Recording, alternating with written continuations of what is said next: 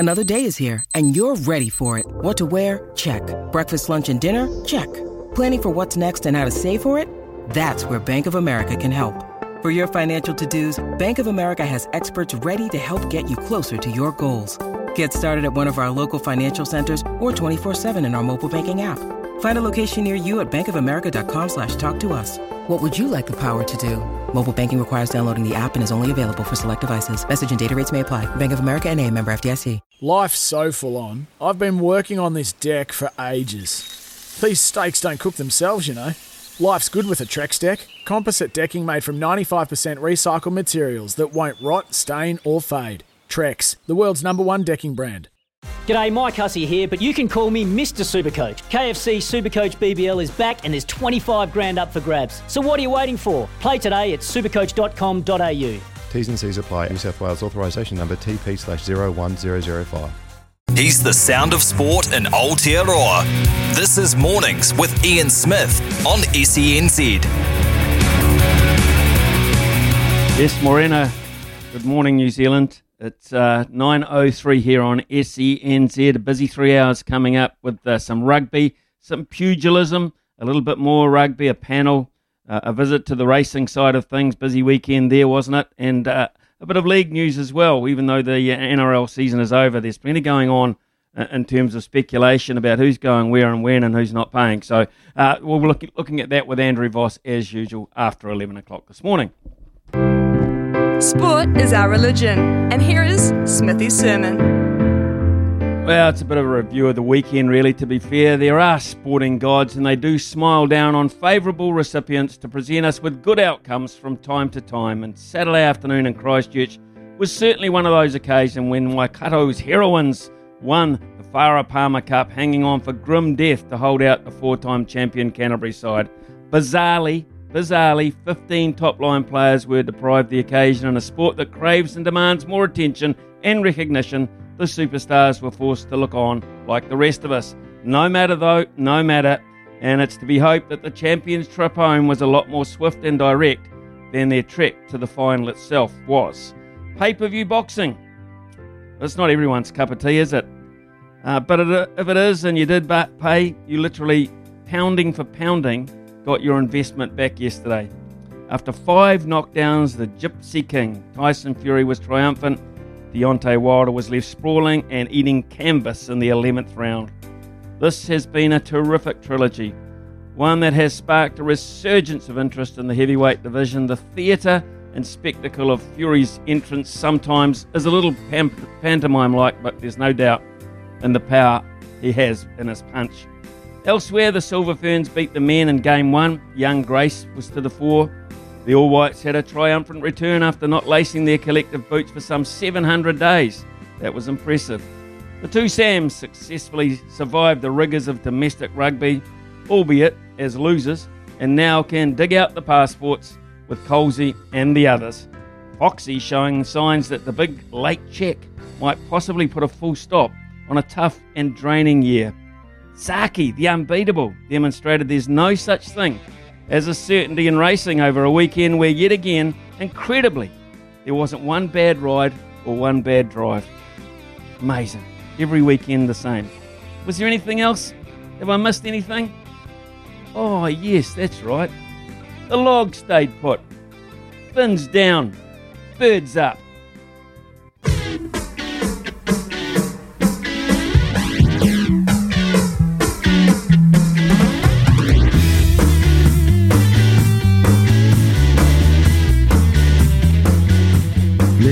Nice little inside ball. Jeffries on the carry. Trying to get over the top. Whanganui, but they can't. Smith, this is lovely continuity by the Rams. Whanganui try to get over the top. They've done all right. Here's Kane. Ball comes out wide. Tapili. Bit of space here for the Rams. Tapili to the outside. That's Baven Brown beating bodies. Looking on the inside. Jeffries. He's got to run in. He pins the ears back. And the second row forward's going to go in. Here we see, looks like it's afternoon over. What do we make of the debutante? As he gets a lovely round of applause from the crowd at Owen Delaney Park Taupō. It's just good seeing the All Black skipper playing Heartland Championship rugby. Well, after close to 7 months out of action due to injury, All Black captain Sam Cane made his return with King Country on Saturday, playing for almost an hour, and he joins us again this morning. Sam, thanks very much. You've been a regular on the show. It's great now to catch up with you as a player again. How good does it feel to be back in the frame? Yeah, morning, Smithy. Yeah, you're right, back as a player. I've been a professional rehabber or professional trainer without playing for a wee while now. So just, yeah, real cool to pull on the boots again. Different level of footy. It was challenging, it was unstructured, but I loved it, and it was just a great occasion, really. So the plan was it for a second half appearance, or did you just feel that good? You just wanted to be out there? No, it was more. We talked about roughly 40, and then I said, I'd be pretty keen to play a bit more. And they just said, just see how the game goes. If you've based off how much contact I've had really in that first half. So yeah. I just said I'm good to go for a wee bit longer. So between 50 and 60, and I think ended up playing about 55, 57. So, pretty happy. Yeah, physically too. No problem with the areas that have caused you strife a bit lately? No trouble. Sort of certainly noticed my instincts and timing were a wee bit off after a wee while out of the game, but hopefully a little bit of rust out. And but yeah, the shoulder felt really good, so that's the main thing. So how was Heartland Rugby, Matt? How did you feel? I mean, I understand you stayed with Mum and Dad the night before the game. Dad dropped you off and that sort of thing. I mean, that is it's been a while since that has happened. I'm sure. How did you enjoy the experience? Yeah, it'd be a long time since Dad's dropped me off to footy, I think. No, I really enjoyed the experience. I think probably the most humbling thing, and the thing that was just a real good reminder around grassroots rugby in New Zealand, was that we had guys, the morning of the game, who had got up to milk at 3:30 in the morning. We had guys who only got to the game just before kick-off because they'd been had to do the morning shift, the mechanic, things like this. We had numerous guys that couldn't make training on Thursday because of work commitments, and just highlighted to me, and reminded me the level of commitment that a lot of people show, a lot of guys, and men and women show, to play the great game of footy. It was awesome to be involved and rub shoulders with those guys again, because it's probably been a good 10 years since I've played club rugby, and it sort of brought back a lot of those memories. And because quite clearly, Sam, you can, and it's understandable, you get lost in that. You get so far removed from that Super Rugby and international level, you kind of lose sense of that, don't you, in a way? Oh, absolutely. I mean, for example, on Thursday night, I picked up a guy who plays for the Rams, Cody. Picked him up from the Mount. We travelled over to Mangakino, had training, had a feed at the RSA, and then drove back. But I didn't get home till 11:30, and I've said to the boys for years, we train at hours now that are pretty friendly.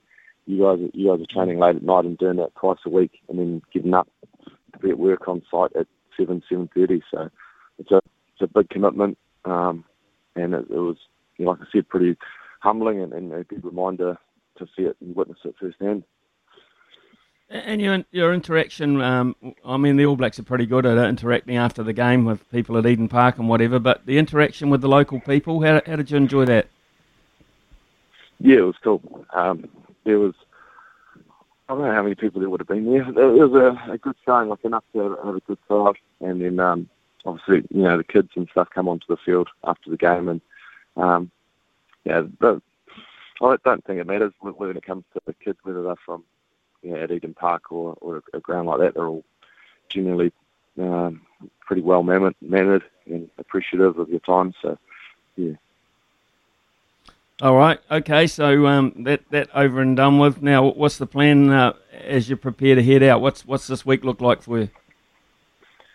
I'm back training with Bar Plenty today and tomorrow, and then I'll make my way to Hamilton on Wednesday. I need to get there to pick up my passport, and then I'll head up to Auckland on Thursday and fly out Thursday night. to Washington. Have you had any contact with Ian Foster or anyone in the All Black camp since your performance on Saturday? Yep, spoke to Nick Gill directly after the game, and Fozzie was there as well on the line. So it's just checking in how I got through, and everything was all good. And yeah, they're happy. Okay, so obviously you'd like to get into the action as soon as possible. Have you had any chats or any thoughts about exactly when you might get back in that All Black jersey on the park, or do you have to do some work around the fringes first? No real discussions around that. It was more about getting back in the environment, training at that level and intensity that the All Blacks do, and just getting a read off that, how far off the pace I am, or if I'm good to go. And ultimately, I'll just be up to the selectors around and coaches if I'm good to go. But it sort of makes sense that game against the States will be a pretty good sort of ease back into Test footy. So how have you had chats too about the captaincy side of things? I mean, we've heard comments that perhaps you might not be the captain when you first go back to joining in. Artie might still be holding on to the reins there. Have you talked about that with anyone? Not really, but Foz and I have had a little discussion, but it's sort of, we just talked about me coming back in and finding my feet, and like I touched on training at the level that the All Blacks train at, and I sort of I wanted to try and fit seamlessly back into the environment. Obviously, don't want to put any unrealistic expectations on my own shoulders. I think, the boys have been going really well. Artie's been obviously leading well, and then got the likes of Sammy Whitelock and Colsey coming in with leadership experience too. So it'll just be about us sort of getting up to speed with what they've been doing. Not trying to take over the reins by any means. And in terms of playing minutes, nothing's ever guaranteed in the All Blacks. You've got to go out and earn it each week. So, that's sort of my mindset going into the tour. What about your mindset regarding injury, Sam? You've had a hell of a bad run with them, and are you just, after the initial disappointment, are you getting better with sort of facing up to the realities of it and the patience of getting over it and getting back in it? I mean, it's been a hell of a long process. Were there times when you thought, maybe this is a step too far for me? No, not at all. I certainly hear there's a bit of outside noise about being injured a wee bit recently, but if you think about it, I played a heck of a lot of rugby by the age of 29, and it's probably just been the last 3 years. I hadn't had a surgery or a major injury my whole career until I hurt my neck, and then I've had just 2 in the last 3 years. So, the shoulder was sort of a bit of wear and tear that now that I've had the surgery, I look back and think there was some early warning signs of things that weren't quite right. But it never really affected how I played too much, but it did how I trained. So, I just, the neck's unfortunate, and this one's a little bit of wear and tear, which makes sense. So it's just a little bit of a bad run in my eyes. Two major surgeries in 3 years, but last year, 2020, had a great year of footy and played every game that I was available, so in 80 minutes. So, not for one moment that I think that's not what I want to be doing. Pretty focused on getting back and playing well, and still feel like I've got plenty to offer and get better at. You've watched a hell of a lot of rugby. You've been good at it. I think I was just counting up. You've been around the All Black camp. You've been around the Chiefs camp. You've been around the Bay of Plenty camp. Now the King Country camp. So you've watched a hell of a lot of rugby. Played just a touch of it. In review of that rugby championship, I don't expect you to go too in depth about it, but your feeling about the All Black performance to this point overall as you rejoin? Pretty good. I think they've improved and taken it a step up from last year. I think the real highlight is probably the depth that's been built in the squad and the internal competition for places. I think if you go back a wee while to think of so many guys challenging for starting positions. So that's a real strength. And then obviously the growth and a lot of guys in terms of the leadership and having to step up with guys away is only good for the overall environment when everyone gets back in and is pushing for spots and competition. So I think we're in a much better place than we were last year, and hopefully we can keep improving on this tour. Okay, mate. Well, thanks very much for your report on King Country Rugby. It was fantastic that you were able to take part there.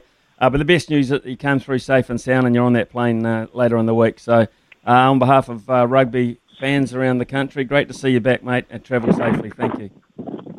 Appreciate that, Smithy. Thank you. Cheers. All the best, Sam. Thank you. It's Sam Cane, of course, set to rejoin the All Blacks at the end of this week, along with Sam Whitelock, Dane Coles, Josh Lord, and Shannon Frizzell. Actually, Shannon Frizzell left the park. Looked a little bit uncomfortable for Tasman. I haven't heard any reports about that, but he certainly had ice pack on around about his shoulder, I think, at the about the 60-minute mark in that game at the weekend. So haven't heard anything, so touch wood, everything okay with all those players coming through their outings over the weekend. 9:18 here on SENZ. 8833 is our text number. I've got a couple in already, but what did you feel? What was your highlight of the weekend? What did you, what was it for you that in a weekend largely away from international sport, what was it domestically that grabbed you?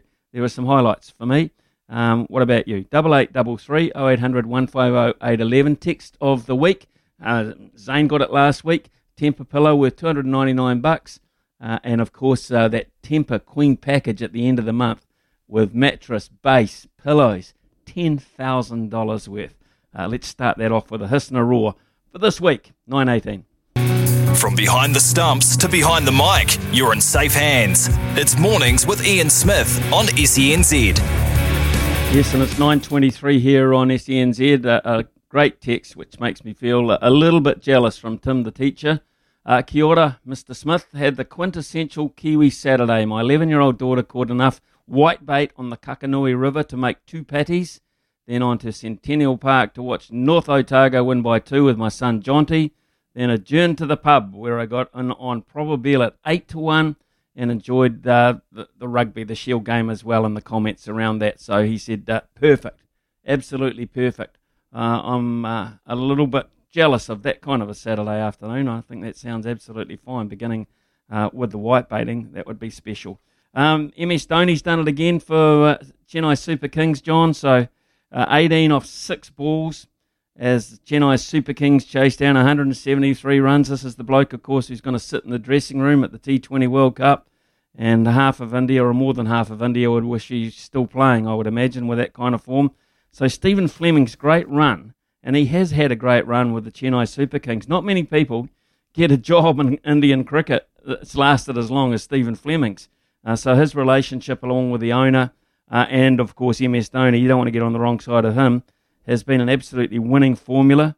So they move into another final with the Capitals, and they will face the winner of the elimination match, which has a real Kiwi interest in it, not just the players, but the 2 coaches, of course.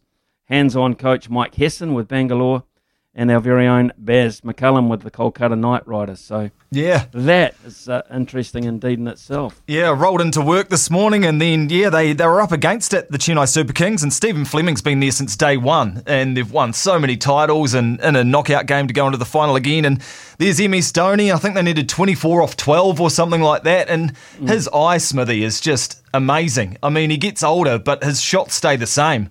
And Rishabh Pant had to watch from behind the stumps, watch the old master just going for it. So, now that was pretty entertaining. I'm still flat, Smithy, from the weekend. You've done very well not to rub my nose in it. But the Markle and the Magpies, holy moly, Hawke's Bay, they played some damn good rugby. Their offloading game on the fringes was just amazing. I thought their backline completely outshone the Tasman backline, and their work at the breakdown was just absolutely superb and just blew the Markle out of the water, and they couldn't recover, Smithy. One of the interesting things that came out of it, and I've just got a text from Terry here as well, which was a bit of a talking point for us after the game itself. The performance, says Terry, of Hawke's Bay on Saturday was truly outstanding. There continues to be some major inconsistencies amongst our match officials in regards to the no-arm tackles. And I'm referring to the tackle on Ash Dixon, which appeared illegal, but James Dolman and the TMO saw it differently.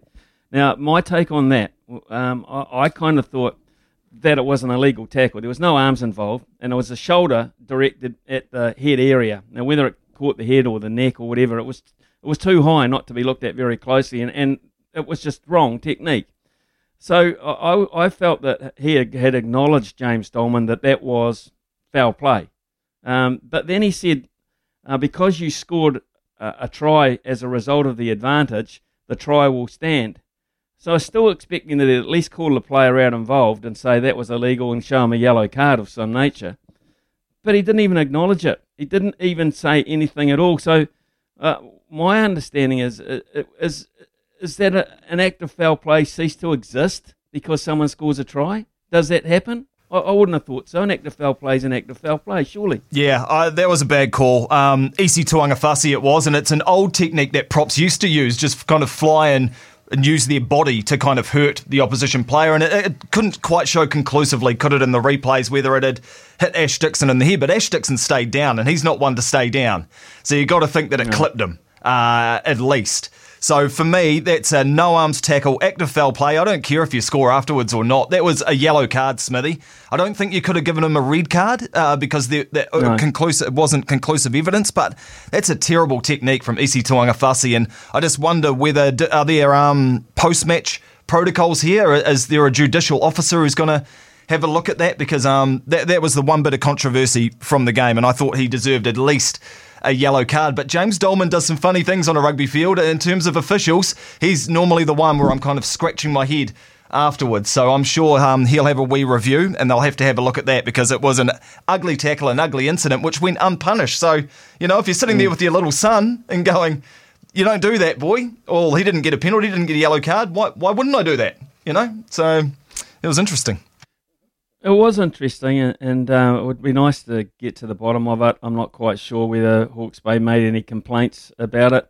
And at the end of the match, they were just jubilant that they'd held on to that. But the other thing, of course, John, is that they are now top of the table in the Premiership. Now, I don't know how much we can read into that in this season in particular, because of the fact that the three Auckland sides are no longer part of it. Some matches just haven't taken place, so other sides have not had opportunities to get points from time to time. So whatever it is, it's a bit of a hollow one.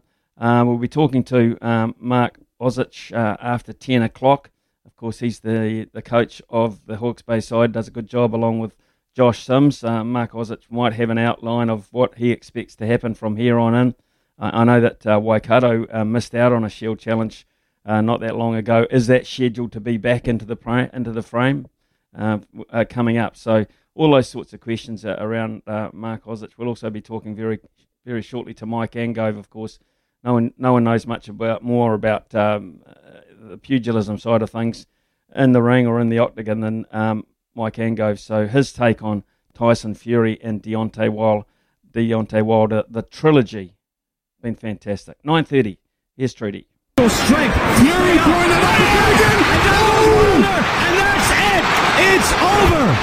Russell Mora waves it off. He's not counting. The Gypsy King is the heavyweight champion of the world. In an all-time great heavyweight fight. All-time great. It was a great fight tonight. It was worthy of any trilogy in the history of the sport. I'm not going to make any excuses. Wilder's a top fighter. He gave me a real run for me money tonight. And I always said, I'm the best in the world and he's the second best. He's got no love for me, Deontay Wilder, because you know why? Because I beat him 3 times.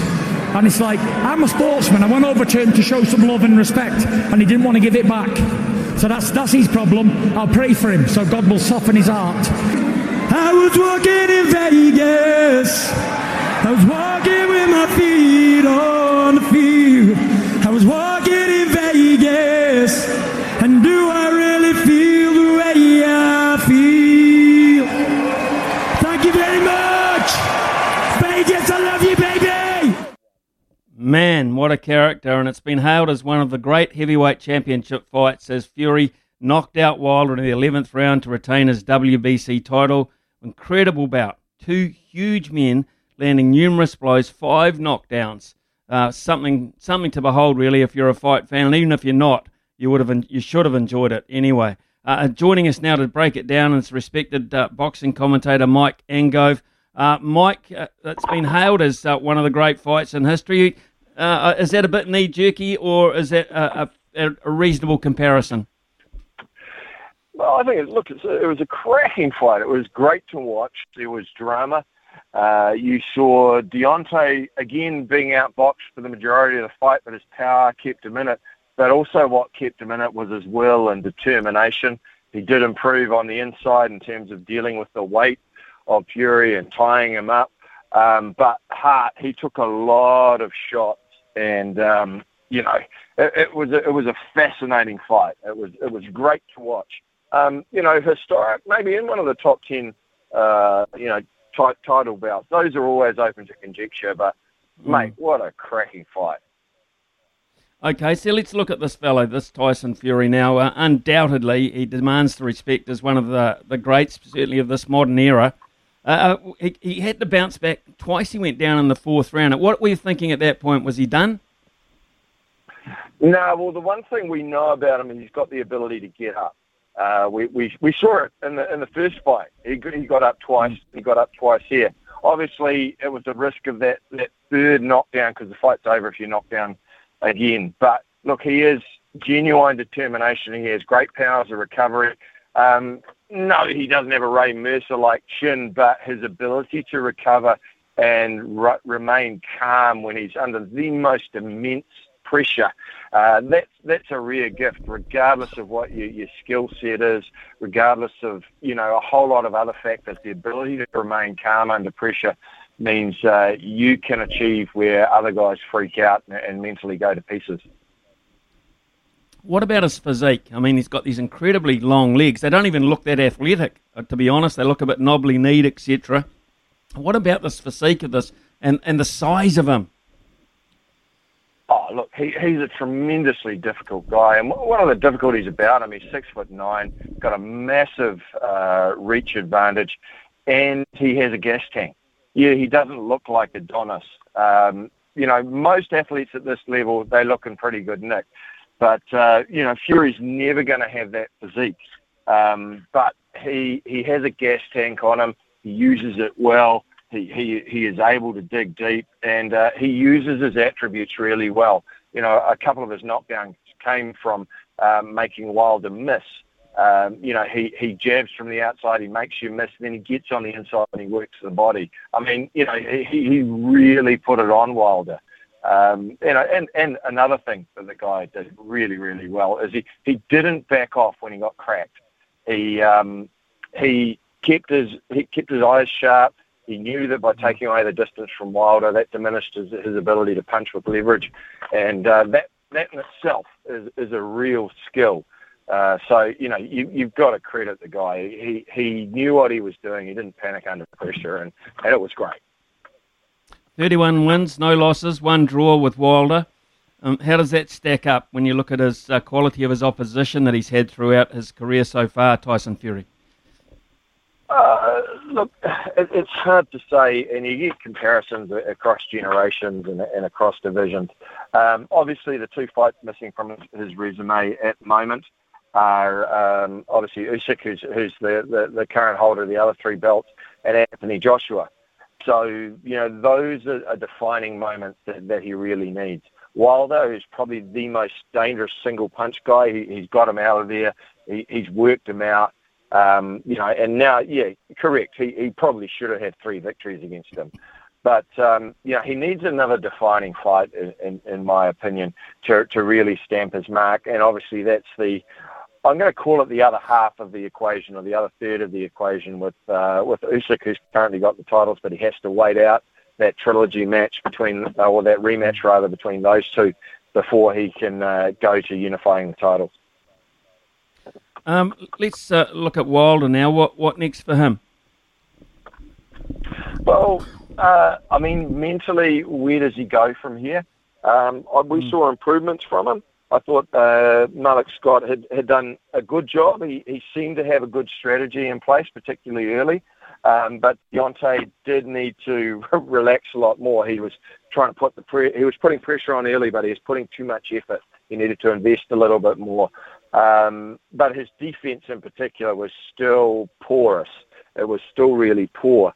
And, that's something he needs to do. So if I was this trainer, you don't throw him straight back into the cauldron again. You build him up. You get him some fights that he can work on some of those skills that he needs to develop. Most of all, his offensive output's actually not too bad. It's his defense. His defense is just, like a shark swimming through a hole in a net. It's really straightforward to get a punch on him. And look, he doesn't have the best chin. He can be hurt, and we know that because Tyson Fury isn't a big puncher. So that's the area that I'd be working on is not just his offense, but actually his defense and taking some time to skill. Question is, though, mentally after 2 KO losses, whether he can come back from that. So, there's a few questions to be answered, but I don't think it's over for Wilder. He's still got massive athletic potential that he can capitalise on. On what you've seen, Mike, would Usyk, would Joshua, or is anyone floating around at the moment that would take Tyson Fury? Is there a hard enough puncher to make sure when he gets hit he doesn't get up again? Well, there's no one who punches harder than Wilder. So that's you're not going to beat the guy on a single punch knockout. You can't rely on that. Yeah, there's always that option in heavyweight, but you need to be able to deal with his boxing and his size. AJ's got the power to deal with him. He's got a decent boxing pedigree, but we saw how he struggled with Usyk and his movement and obviously the southpaw angles. I see Fury presenting him with those problems. Obviously, Usyk, he's a great fighter, a lot of skills, and defensively incredibly sound. And I think he gives Fury some problems if he can negate the size and reach advantage that Fury will have. 6'3" versus 6'9", I think close to 20 centimetres reach advantage. And that is a lot to negate against a big guy who knows how to move and has a really high boxing IQ. But for mine, that's probably the most interesting fight. As I say, styles make fights, and I see that one as being a problem. So how far away then, from our point of view, from that level, are the Parkers and Chisoras of the world? Well, you saw AJ outbox Joe from the outside, although Joe got to him, at times with his speed. And I think Fury would not give Joe a look on the inside. And they're also friends. They're in training camp together. So of those guys, though, I think Joe, with the right training camp and with the right preparation, has an opportunity to create some problems for Usyk because of his hand speed. He needs to have a really smart ring IQ, however, and he needs to develop his ability with southpaws because he's had problem with them in the past. So, look, it's only a few percent in terms of difference. But as you know, a few percent can make the difference between military medium and a genuine, frightening fast bowler. So same theory. Joe needs to upgrade those percentage points, incrementally if he's going to catch up with these guys. On the UFC side of things, Mike, before we let you go, how's it at City Kickboxing? What's the latest with the gym and those guys? And Dan Hooker, of course, another fight at short notice. Look, it's difficult for us. First up, big props to Dan. There's plenty of memes around about the size of his gonads. So I don't need to explain that any further. But if he beats Makhachev, which he has the style to do so, if he can execute with excellence, then he's in line for a title shot. It's really that simple. And if he loses in a good fight, his stock doesn't go down too much because it's a short notice fight. And I have no doubt, that Dana will be acknowledging that. A guy who takes a fight on 4 weeks without his coaching camp, most of his coaching camp or his training partners being ready, that's pretty exceptional. As for the rest of the camp, well, obviously we've got Kaiko de France and Brad Riddell coming up on December 4 and December 11. Our time's rapidly disappearing for that one, so we need to make a choice about where we base camp. We'll apply for an exemption to try and establish a bubble. Let's see where that goes. That's all we can do. Otherwise, we're really in difficult territory. In terms of remaining in New Zealand for this camp. But the wider issues of where do we go next year, that's hard to say. I will note, though, just for a few of the naysayers out there, as athletes, if someone in our camp gets COVID, the entire fight is cancelled. So you only have 1 or 2 or 3 fights in a year if you're an athlete. And there is no team more aware of COVID protocols than we are. So I think people would do well to bear that in mind with some of the stuff I've seen about, the team putting the country at risk, etc. So I think, that just bears that in mind. I just wanted to make a little note there. Good on you, Mike. I think you've made the point very clear there too. Thank you. And thank you too for your assessment of the Fury Wilder trilogy. Absolutely one of the highlights of the heavyweight division. Thanks for your time, mate. All the best. No worries, bro. Cheers, mate. Yeah, cheers. Mike Angove there, and a very, very knowledgeable man and passionate man about the fighting side of things, and doing his best work to try and make sure it continues to try and flourish in this country against quite a bit of adversity. There's no doubt about that. 9:45 here on SENZ. Nothing gets past Smithy. This is Mornings with Ian Smith on SENZ. Brian says, hi Smithy, the cheap shot on Dixon was badly handled. It should never have got to that particular shot. He had done it at least 3 times earlier, so I didn't spot that. But obviously, Brian, you watch the game very, very closely indeed.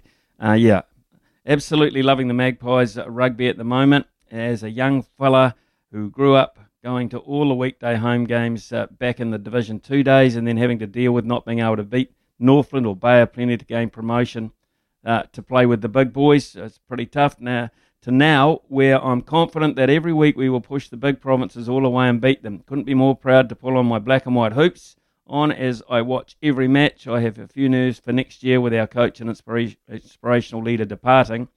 But I'm sure the winning culture is now ingrained, and this current group can go on to create a legacy as good as the teams from the 60s. Cheers, Jason. Very, very happy man. I'll give it to you, Smithy. You were right. My Tasman side weren't good enough. Thought we had the side to do the job. Obviously not. Guess we will wait another 9 years for another challenge, says Jim. Hopefully not another 9 years. Good side you've got. Absolutely good side. Jim just came up a side against a side that was perhaps just a little bit better on the day, but certainly I spoke to Ash Dixon straight after the game on television, and he said he wasn't surprised at the level that Hawke's Bay played at. He said, I think that's been coming for a couple of years, and it took Tasman to bring out the best in it. So that's a compliment to Tasman in itself. Multi-time just before 10 o'clock. Then after that, we'll go to the man himself, Mark Ozich, on his future as well as the team at the moment. From behind the stumps to behind the mic, you're in safe hands. It's Mornings with Ian Smith on SENZ. You got to know when to hold 'em, know when to fold 'em, Smithy's Multi. know when to walk away, and know when to run. Bet live on your favourite sports. Download the TAB app today. Well, it started on a downer on Friday afternoon and didn't really get much better, to be honest. We tried a 6-prong multi and largely unsuccessful. Seahawks got beaten. North Otago just got up. Stade Francais have just beaten Claremont, so that was the good side of it. But then Zaki went and got beaten at $1.20, which was the biggest racing turn-up of the weekend, possibly in the last few months, to be honest. So that was no good. Today we'll start the week on a positive note, shall we? Kansas City Chiefs are playing the Buffalo Bills. Now these are two very well-performed sides in the NFL. Kansas City Chiefs with Patrick Mahomes, I think, today at $1.62. The Chicago White Sox are playing the Houston Astros. It's playoff time in the Major League Baseball, of course. Very important, every team trying their darndest. So the White Sox are at $1.79.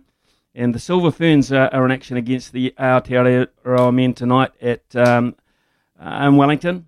They're at $1.70. So $4.93, three-prong multi there to start this week off, hopefully on a successful note. And that we're going to talk to Louis Herman-Watt before 11 o'clock this morning. We'll talk about Zaki. We'll talk about the fact that that's, of course, the Livermore this week in Hawke's Bay, which is leg 3 of the Triple Crown. Any favourites, any standout horses early in the week that we could perhaps have a futures bet on. And, of course, it's Caulfield Cup time as well. The big racing getting involved. And what does Louis think of 10,000 people at Flemington? So that's where they've put the limit on spectators at Flemington, 10,000 to a race at its peak, where well over 100,000 go. So it'll still be a bit of a ghost town, but at least they'll have some sort of atmosphere there. Some good performances over the weekend. Of course, Paul Moati at the TAB before 11 o'clock as well, with anything likely happening today. Mark Ozich after the break here on SENZ.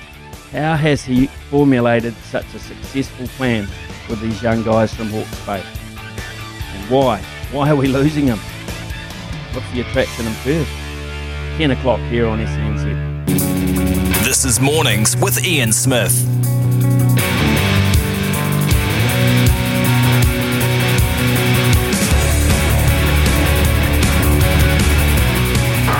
Sprinting hard goes Michaeli too.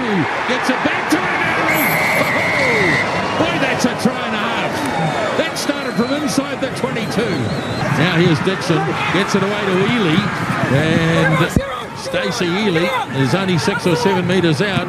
Now here come the runners. Jonah Lowe gets it on to Nabatai Wa. We have advantage for offside. He's got a penalty here and a dive to the line and a try is scored.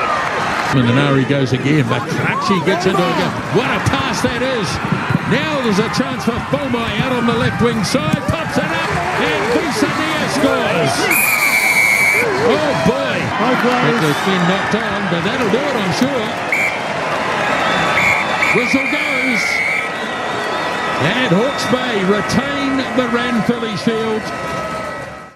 Well, some people never get sick of listening to highlights like that. I don't, that's for sure. And I really enjoyed the performance for obvious reasons over the weekend. But even if I wasn't Hawke's Bay based, I'd be hugely impressed with the way that they're playing their rugby at the moment and the record that they're fashioning. And the man central to that is their head coach, Mark Ozich, who joins us this morning. Mark, fantastic performance over the weekend, 5 tries to 1 against a very good Tasman side. What was your reaction to that after the game?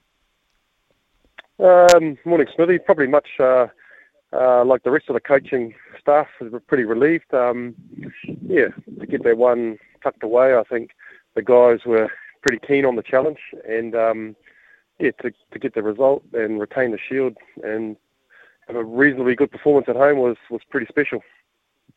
Well, I spoke to Ash after the game, and he wasn't surprised at the level of the performance. He thought there was one that was in the offing. How did you rate that one of the 8 defences of this reign with the Shield? Oh, I made this hugely special, Smithy. The toughest one, I think the guys physically laid it on the line, which through their defence, like the tries were good, but Tasman got some big bodies and big post-meter ball carriers like Frizzell and Paripati Parkinson and Moore, and so the defensive effort to keep coming and keep chopping those guys and just stem the flow in our 22. It was really satisfying the way the boys put their bodies on the line, really defensively.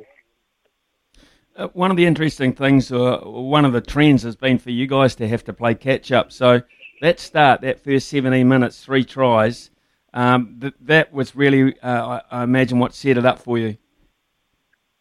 Yeah, we've been really conscious of it. Like as a group, we're trying to find areas in our game to keep improving and evolving. And one of the challenges that we've put in front of the guys is not dipping the toe in and not waiting for oppositions to feel them out. Actually, we're good enough, and we need to go and assert ourselves and just be more confident in who we are and what we're about. And that's been growing slowly within the group as they've matured and got a few more runs on the board, so to speak. So.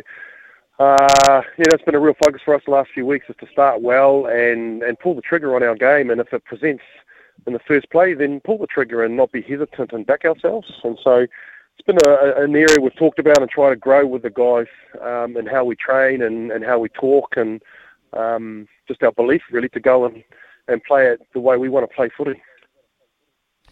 Regardless of the fact you scored 5 tries to 1, there were times where, even towards the game, end of the game, that you were under pressure. So I think those goal line defensive turnovers were as big as anything really at that point. Yeah, and I think again the defensive effort to keep, like the tackle height was a big focus on during the week to stop those big bodies rolling through contact and offloading.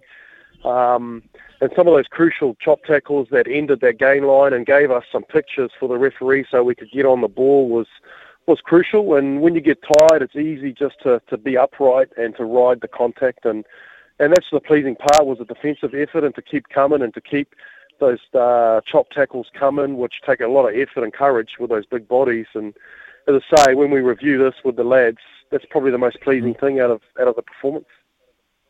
So you had a 6-2 split in terms of your bench. Your bench always has been quite instrumental for you. The reasoning behind that and the fact that you were a little bit bare. I mean, Lincoln McClutchie went into halfback right towards the end of the match, but you were a little bit bare in that department in case anything went wrong. So that was a bit of a risk?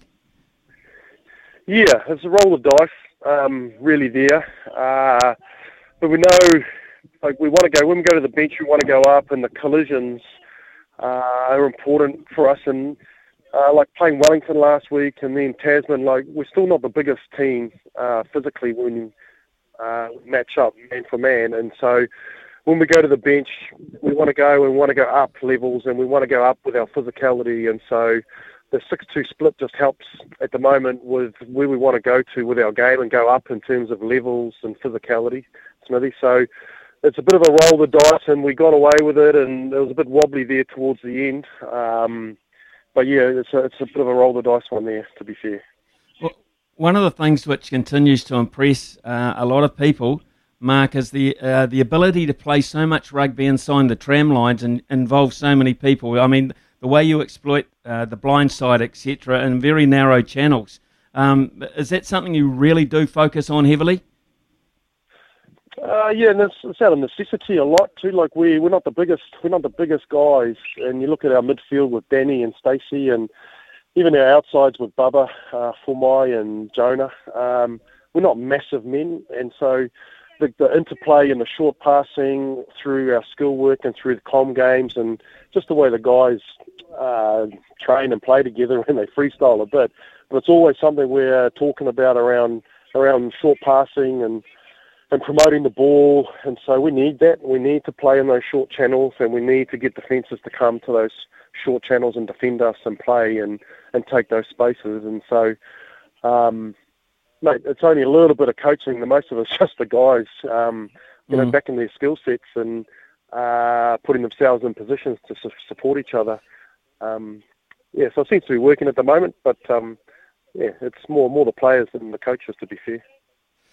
Well, Mark, your career's grown alongside the growth of some of these players because you've had them at a relatively young age. So I would imagine it's one of the most rewarding things to see that sort of confidence and that team issue performances you've been able to carry through to a higher level than just secondary school rugby, and these guys have grown as a result as individuals. So I got a text in from Ted, and he says, do you encourage your guys not to die with the ball in hand?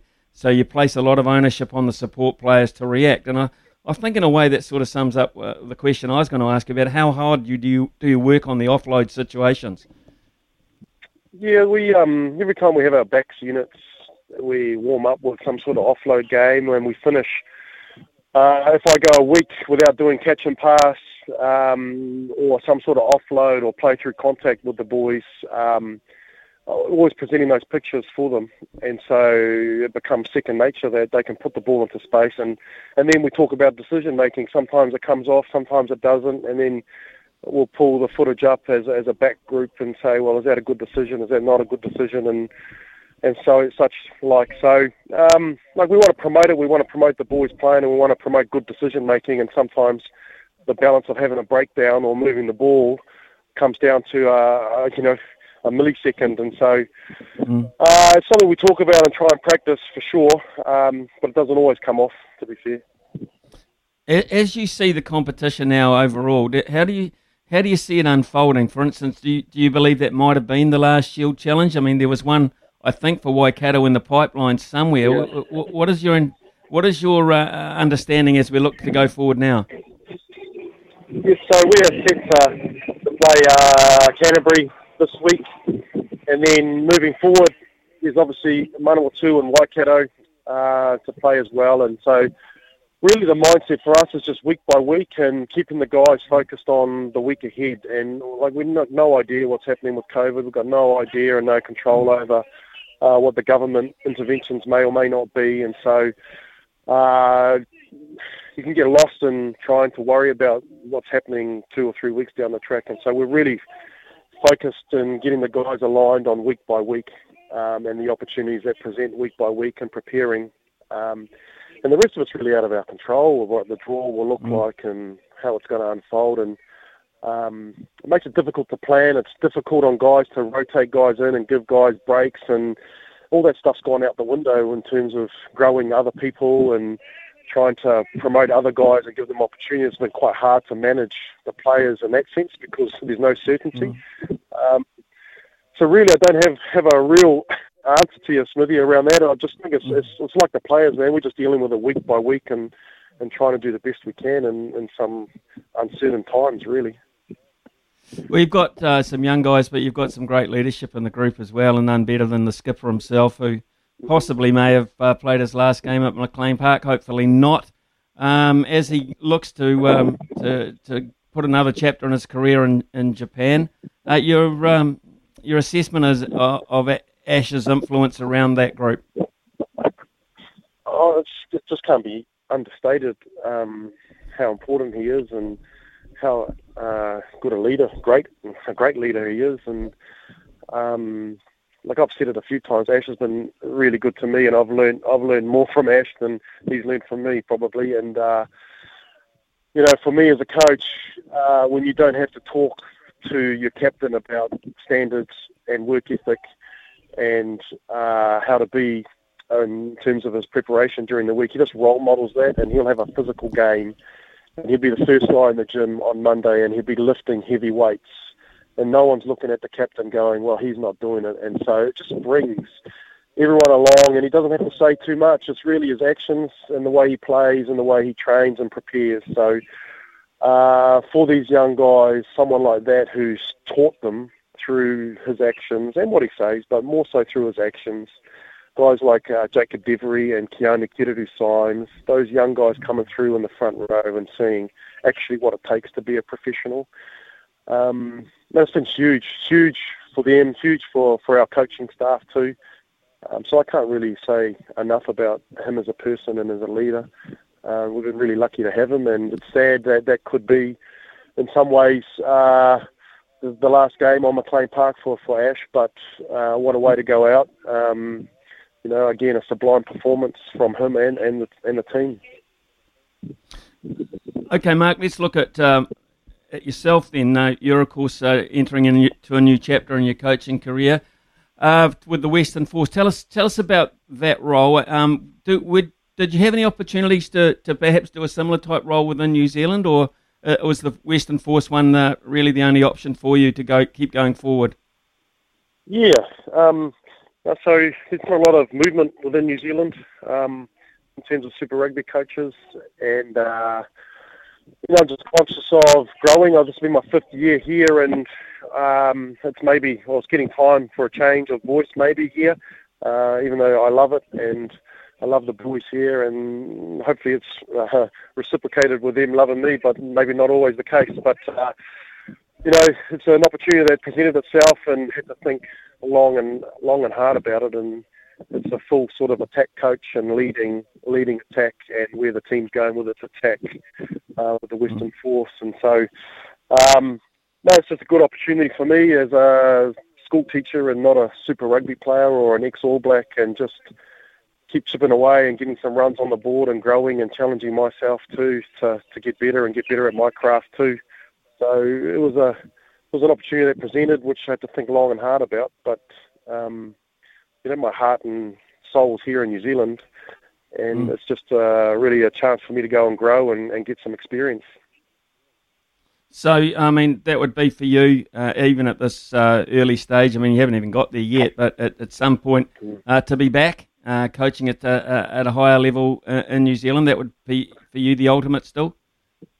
Ultimate, I'd love to be in New Zealand coaching Super Rugby and leading in the attack space a franchise at some point. As I say, like I'm born and bred in Henderson and West Auckland, and Hawke's Bay's my home now, and we love it here. And I think for me to move into that space, I need to go and get some experience and hopefully do a good job there. But I see myself wanting to come back to New Zealand and connecting up again with hopefully some of these players, some of the students that I've coached in previous years through schoolboy stuff who hopefully will be still involved in the game in New Zealand, and I get a kick out of, you know, how we play footy and what we're about here in NZ. And I think, you know, for me at the moment, I need to go away and get a bit more experience in a different space and a different challenge. And then, as I say, I'd love to come back and keep coaching in New Zealand, whatever that looks like.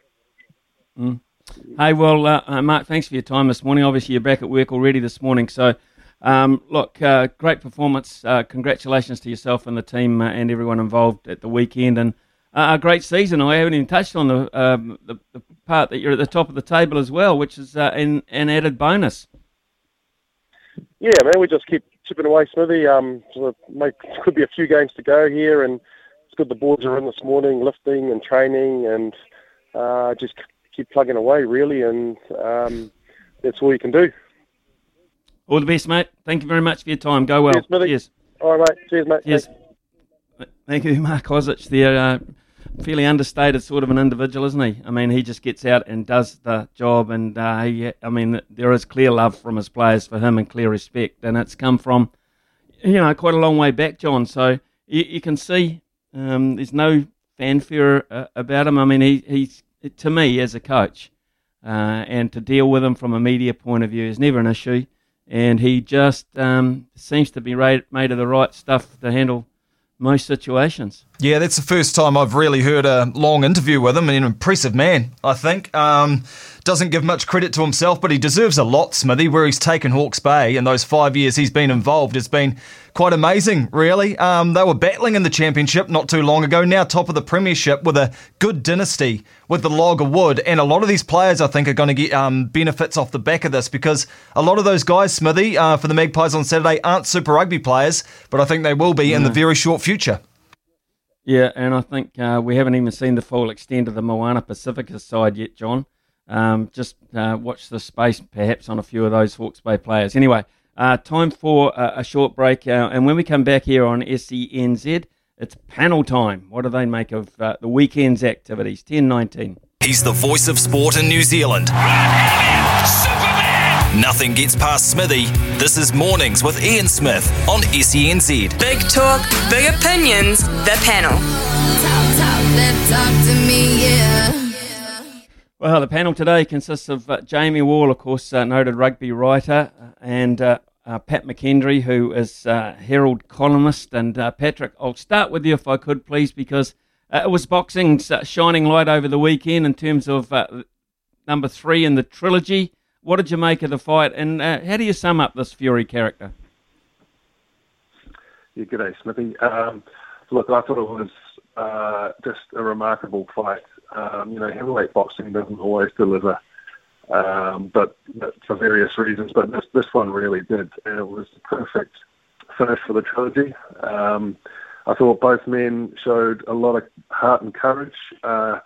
Wilder clearly lost, but he was sort of seen something like a playground bully with sort of nothing more than a very powerful right hand. But he showed tremendous courage to keep going when he could have quit, or and as for Tyson Fury, well, what a character. I think he is the best heavyweight boxer of his generation. There's nothing constructed about him. He's a natural in every way, and he's just a remarkable personality and character, and fantastic for boxing. I mean, he adds to the show, though. That's what I mean. He doesn't lose, and he adds to the show. I mean, he must be a promoter's absolute dream, Pat. 100%. And, it's just compelling viewing, isn't it? From the moment the ring walk starts, you just don't know what to expect. And he always delivers. And I think one of the great things about Tyson is that he doesn't really seem to take himself too seriously. Obviously, he takes the craft of boxing very seriously, but not necessarily himself. And he's the perfect salesman. He's the perfect seller of fights. Whenever he's on telly, it's compelling viewing, and even afterwards, singing the songs in the ring after winning, and he's proven to have a pretty good voice as well. Jamie, I'm not sure if you're a boxing aficionado or even if you saw the fight at all, but this fellow, Tyson Fury, I mean, you look at a guy like Floyd Money Mayweather who drives down the street and chucks money out the window, etc. This guy couldn't be further from it as a gypsy-type traveller environment. Have you taken much notice of Tyson Fury? Yeah, kia ora, Smithy and Pat. Actually, yes, I have. Absolutely, I covered the fight yesterday for Radio New Zealand, so I definitely watched it and was really quite interested in the build-up around it because it ended up being the absolute perfect fight, I guess you could say. Everything about it was great, from the ring walks, even the national anthem was worth tuning in for, to the fact that it was a heavyweight fight that went almost the full distance and ended with a pretty sensational stoppage. So there's not much more you can ask for from a boxing fight. And like Pat just said, you have a very gregarious character in Fury that people warm to and want to get behind. But I have to say that Wilder definitely played his part in selling this fight, as well as this big brawling, seemingly unstoppable force that was out for revenge. So it had this kind of narrative behind it that was really, really easy to tap into, and I think that's why there's so much interest, and it's just so fantastic that it played out the way that it did. It's awesome fight. Loved it. Not quite a heavyweight contest, but because it was devoid of quite a few, 15 players actually of the highest calibre, not part of the Farah Palmer Cup final. But Jamie, what did you make of that performance from Waikato to lose so many players, make all that effort to get there, and come out on top in the end? Yeah, well, first and foremost, congratulations to Waikato. They played sensationally and fully deserved their win, especially after the obstacles they had to overcome to get there and to go down to Christchurch, where the Canterbury women's team haven't lost, I think, for 26 matches, just stretching back, I think, the last 4 and a bit seasons. So well done to them. But I think the circumstances around this game probably deserve to be talked about quite a bit, because it really showed that by taking those players out and by taking the star power of, say, Stacey Fuller and Kendra Coxedge, among others, out of that game, really kind of devalued it as a context within a competition that already has a big asterisk next to it because of the withdrawal of Auckland and Counties and, to a lesser extent, Harbour. But also, one thing I wanted to mention about that was the standard of the refereeing in that game was absolutely shocking. And that's another real black mark against NZR and the way that they've kind of handled this game. We don't have time to go through all of the mistakes that were made in that game, but some of them were really glaringly obvious, like goal line dropouts being kicked out on the full and a clear try not being referred to the TMO.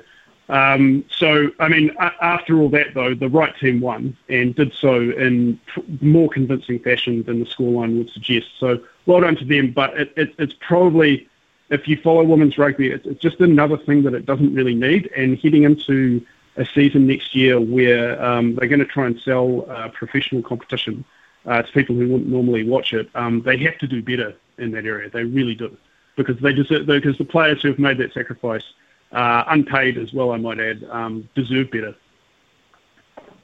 Jamie Wall and Pat McKendry with us on the panel this morning. We'll take a quick news break with Trudy. When we come back, more issues to talk about. Big talk, big opinions, the panel. Talk to me, yeah. Jamie Wall and Pat McKendry with us this morning. Pat, it was a weekend without international rugby as such, so it was all domestic, the eyes on that. Did you run your eye over anything in the weekend that caught your attention?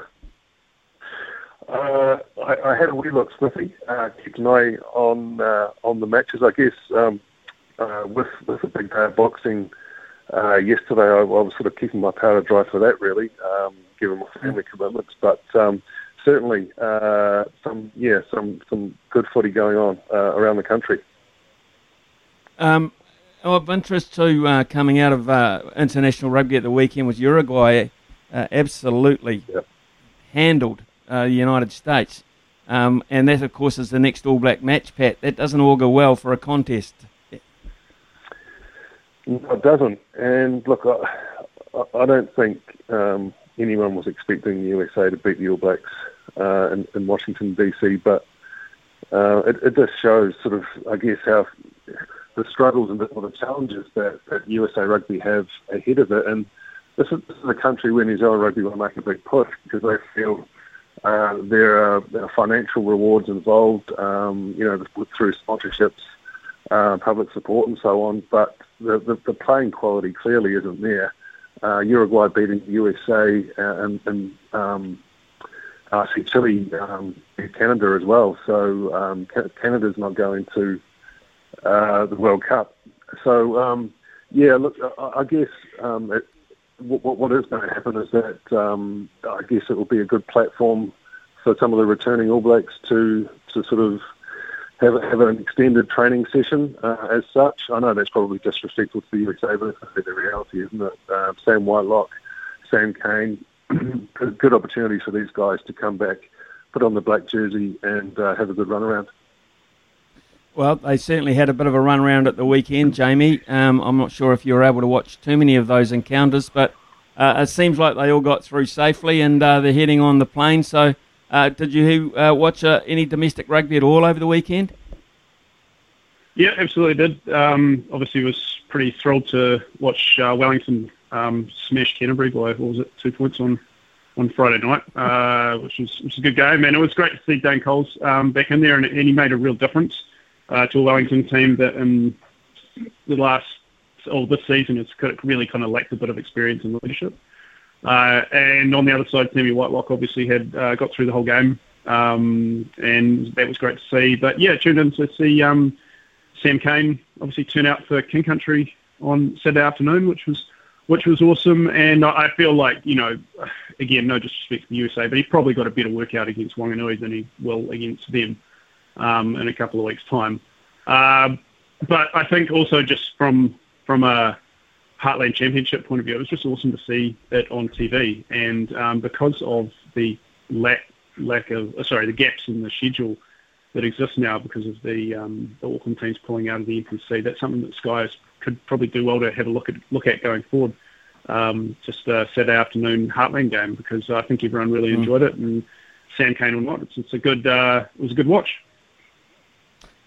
Just going back to boxing, Pat, for a second, I suppose now he's undefeated. He's had a draw, Tyson Fury. I just wonder where for you, I mean, you've watched a lot of boxing over the years, where does Tyson Fury sit all time? Good question. He's, certainly the best of his generation, I think. What next for him? Well, he's no doubt he'll want to try and unify the division, and that's something that hasn't been done since Lennox Lewis in 2000, I think. So, I mean, what a goal and an achievement that will be for him. I think Usyk has a rematch clause with Anthony Joshua, so both men will have to do that, and I guess I'm sort of guessing that Usyk again will be too good for Joshua. There's a bit, so that potentially that puts him on a collision course with Tyson Fury, and that'll be a matchup that everyone clearly is going to look forward to. Two very technical and skillful fighters going at it, but I just think that Tyson Fury will be too good. He's just too big. He's an absolute monster, and he can fight in virtually any way. He's so adaptable, and he's proven that. He clearly worked out that Wilder doesn't like being on the back foot, and that's where he put him over the last two fights. So just, as I said, a guy who's a complete natural. He's not constructed in any way, in or out of the ring. And he's just a remarkable fighter. And he really is putting professional heavyweight boxing back on the map, I think. And if we can get to that point where there's only one unified champion, that'll be something everyone will be looking forward to, I think, and it'll be fantastic for the sport. Okay, so Pat, on the face of things, how far off the pace is that's set by Tyson Fury? How far off the pace is Joseph Parker? He's still in the mix. He's a top 10 ranked heavyweight, and he's very high on the WBO list. I guess the only issue is that Tyson Fury has said he never wants to fight Joseph. So that could prove to be a bit of an issue down the track. I see that Joe was in Tyson's dressing room before the fight, and no doubt they celebrated together last night. Joe actually texted me before the fight. I asked him if Tyson would do it, and he said he'll always back Tyson whatever he does. And just before he walked out, he said he looks ready.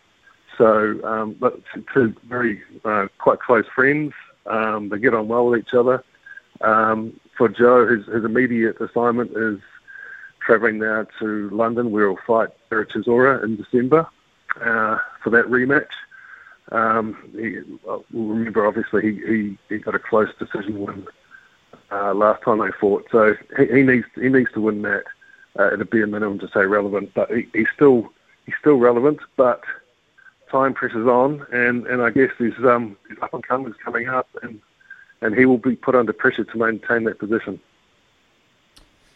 Jamie, just finally, we're still waiting for RTS, Roger Tuivasa-Sheck, in some form of rugby. The frustration that surrounds Auckland rugby, and do you think there's any worth in a little tri-series amongst the three provinces affected? Well, I think so, because, I mean, they are paying these players, so they might as well get some value out of what they're going to have to pay. I mean, that's another story, I guess. But, I mean, I think it would definitely be good for him to get on the park, because otherwise he's going to probably have to start playing club rugby early next year. And if he decides to come back to his club college rifles, I wouldn't be too unhappy about that. But I think that given that he did play rugby at high school, it's not going to be as much of a transition. Like, he doesn't need to get that too much up to speed. He has been a professional athlete for his whole adult life, so the Blues will probably try and get him in there as fast as possible. So yeah, I think it's just a situation that can't, no one can really do anything about, and unfortunately RTS and his return have been caught up in the middle of it. Okay, Jamie Wall and Pat McKendry there with their thoughts as a panel this morning. Interesting too, particularly on the rugby issues and the boxing one. Boxing, absolutely, I'm loving it. To be fair, I'm absolutely loving this Tyson Fury. I saw a documentary on him prior to the second fight. Fascinating, absolutely fascinating. And also to hear about his family ties and that sort of thing, and what kind of bloke he is, and how bored he gets. I mean, he fights for interest's sake because he just can't get interested in anything too much himself away from that, and he fears for his life after boxing. So if you get a chance to watch it, and now that he's becoming such a high-profile man in the world of boxing, in the world of sport actually, what a character, absolute character. At 10:42 here on SENZ, you can text us on 8833. What did you think of Tyson Fury? Does he float your boat in that regard? Is he going to engender some interest to you back into heavyweight boxing?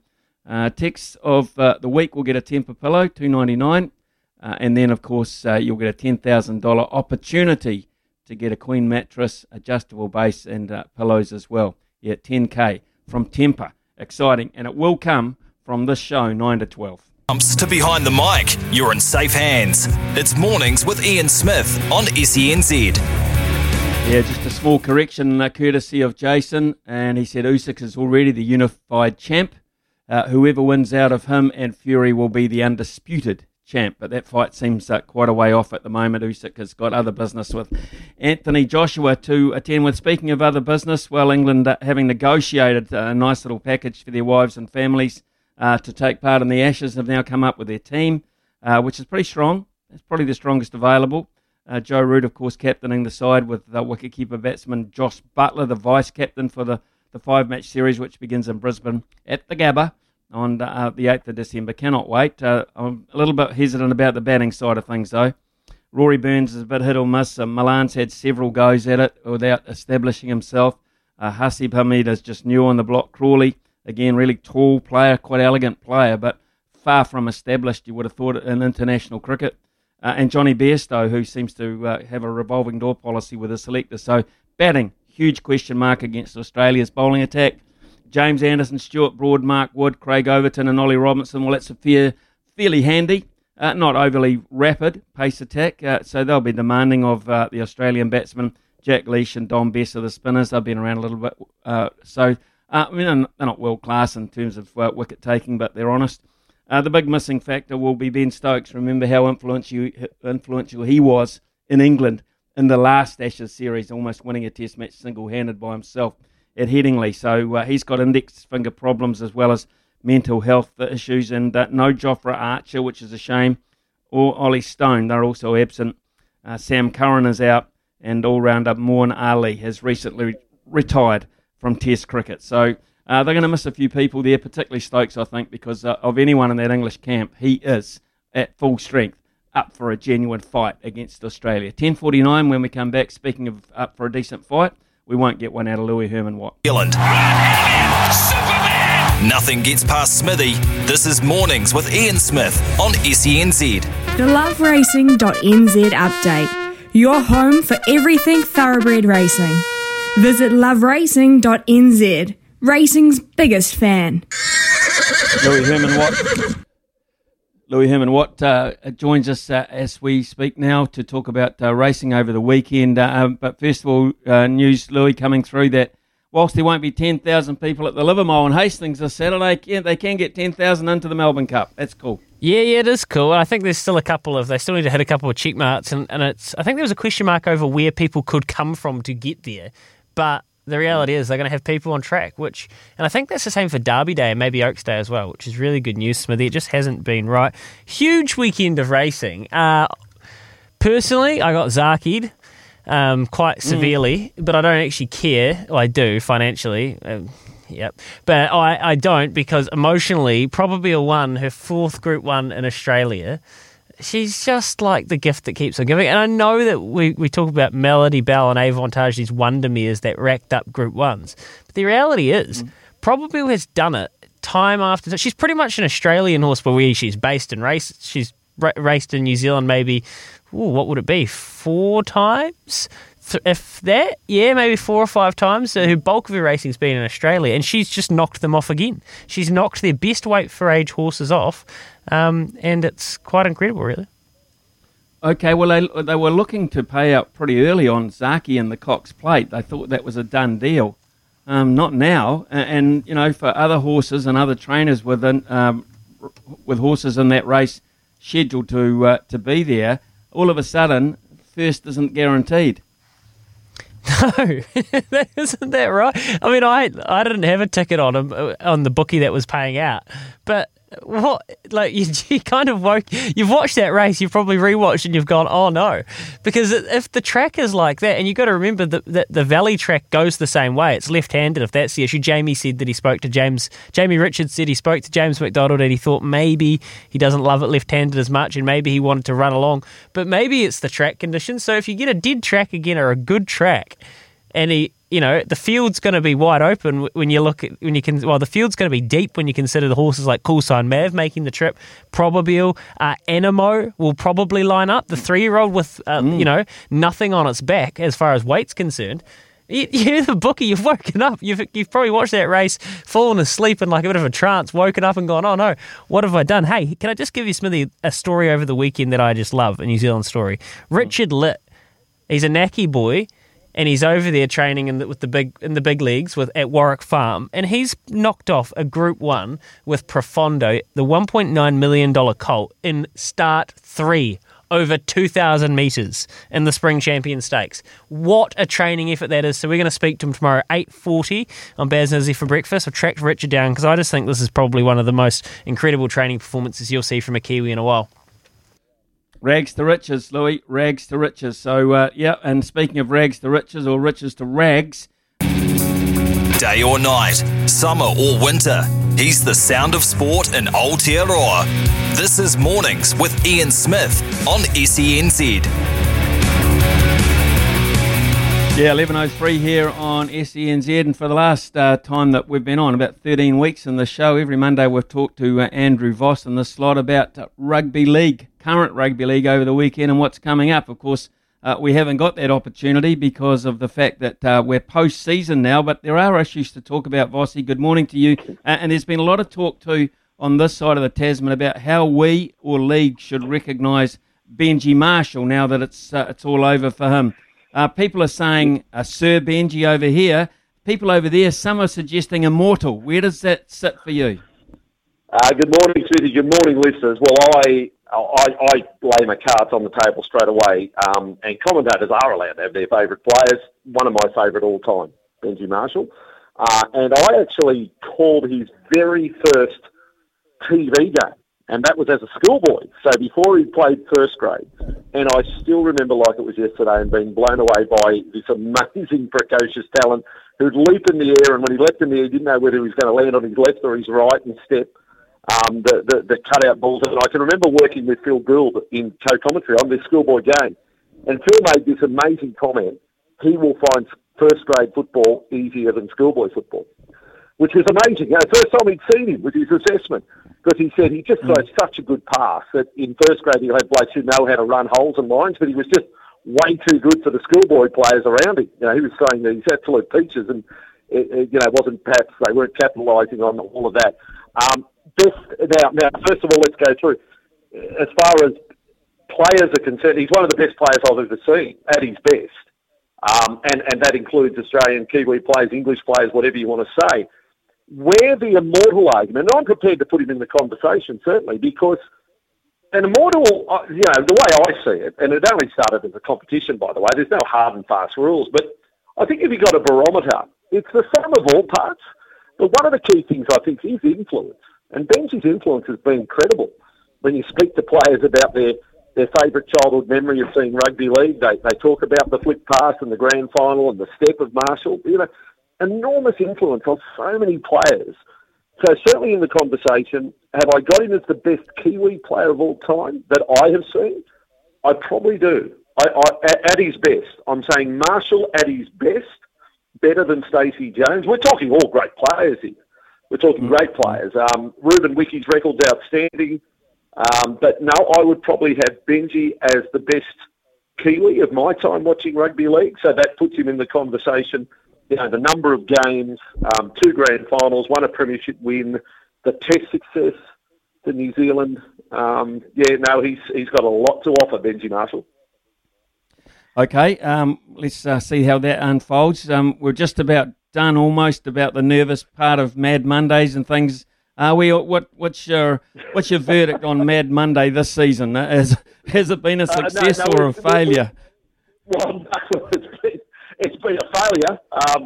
The fact that we've had some of the biggest superstars in the game brought down the white powder scandal, and now we're dealing with a broken trophy. I tell you that, look, it's not the biggest story in the world, but for the next few days, you're going to hear more about this story around Penrith. Nathan Cleary will front the NRL Integrity Unit, and it is around 3, as I understand it, 3 people who acquired tickets to the grand final, and I assume they breached border controls or whatever. Anyway, they were sitting next to the Panthers area. Now, the only way they could have got the tickets was from the Panthers, and it's alleged, I assume, you don't front the integrity unit for something like this unless Nathan arranged the tickets. So that's going to be a little story, a little fire to put out for Penrith. They've whooped it up on the Gold Coast. Look, there's not too many players that have come home, actually. I think they're all in Queensland. I think they are all there. We had a story here on the weekend that covered how many players are now fully vaccinated. There's a lot that have had the first dose. Like some clubs are up over 90% on first dose, but not too many fully vaccinated. So to come back to Sydney and New South Wales, today is our Freedom Day, but you only get those freedoms if you're fully vaccinated. So until you're fully vaccinated, would you want to come back? Probably not. But for some clubs, off-season training starts in a few weeks' time, first week of November, and there's an expectation you'll be fully vaccinated. So that's where we are on that one. I would like to think that there won't be any more dramas, but the sun does come up tomorrow, and as sure as the sun comes up, there will be drama, Smithy. So lock it in. Well, the sun's not coming up. The Warriors' sun's not coming up for Kane Evans, and I don't think there was too many surprises in that, Bossy. None at all. You reap what you sow.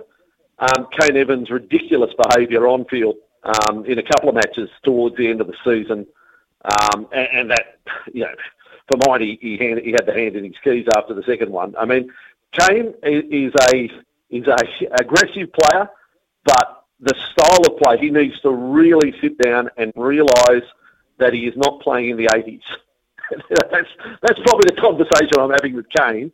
Mate, the game has moved on. It is not the style of play. You are doing your side, whoever you play for any time in the future, any favours with the style you have. You've got to channel your aggression. That's my advice to Kane on leaving. Right, okay. Brad Arthur resigns from the Eels. Is that the only coach resigns with the Eels? You're surprised at that? Hang on, I thought there's the drama. I thought he just re-signed. Yes, no, he has.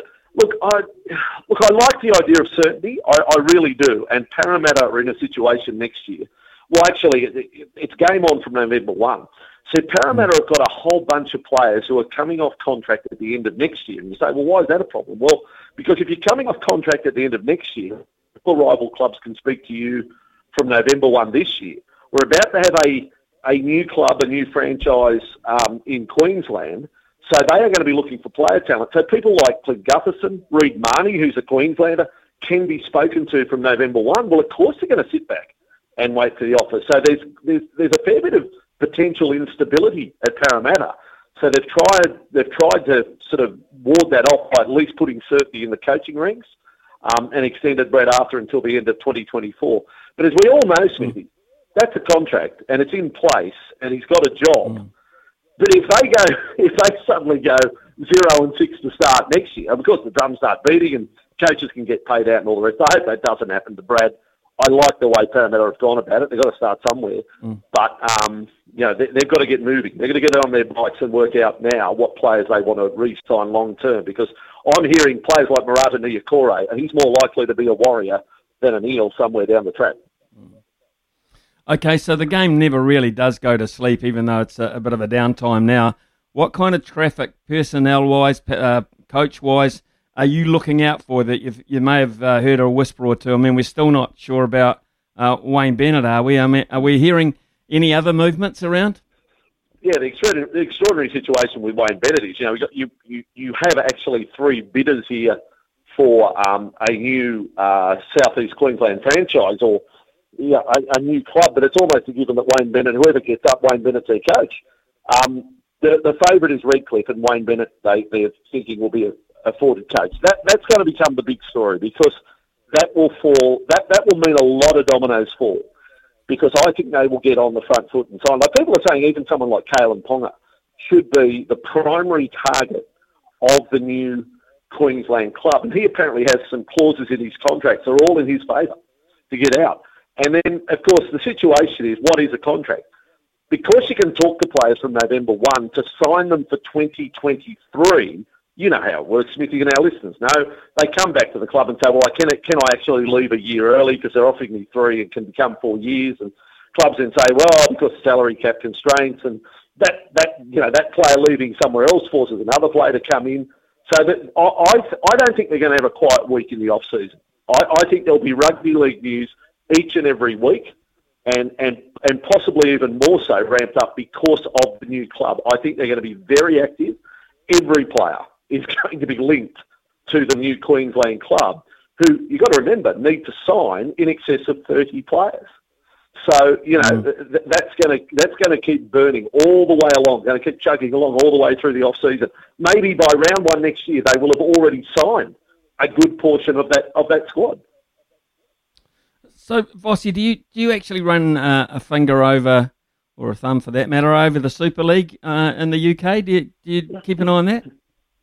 I did. I got up early to watch and loved it. I mean, Old Trafford Grand Final had extra sort of NRL interest. I mean, I'd watch it anyway, but, to see James Maloney play his final game in the elite competition, I spoke to Lachlan Coote in my own program here in Sydney last week. Incredible, Lachlan Coote.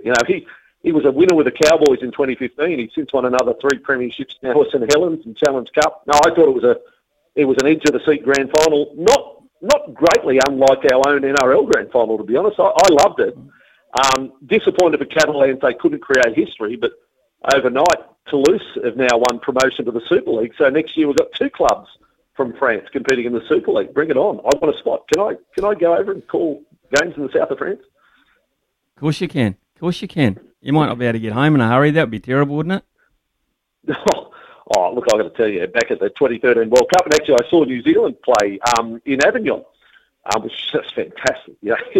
History seeping out of every stone that you walk on. Amazing, and going down to Perpignan. It's great news for French Rugby League. Toulouse Olympic are now a player in the Super League, the £1 million game, and the Catalan Dragons, let's hope they can build on what they've done this year and have sustained success for a while. Disappointed. I'm always disappointed when the minor premier, in some ways, doesn't win the competition. And they've come so close and yet so far for their first title. They were the minor premiers, but couldn't get the job done. Okay, and other sports news. All of the debating and negotiating and the pampering is over and done with, and the Ashes will proceed. England named as strong a side as they probably can, but for me, Australia are very, very warm favourites at home. The first test will be played December 8 in Brisbane, all things being well.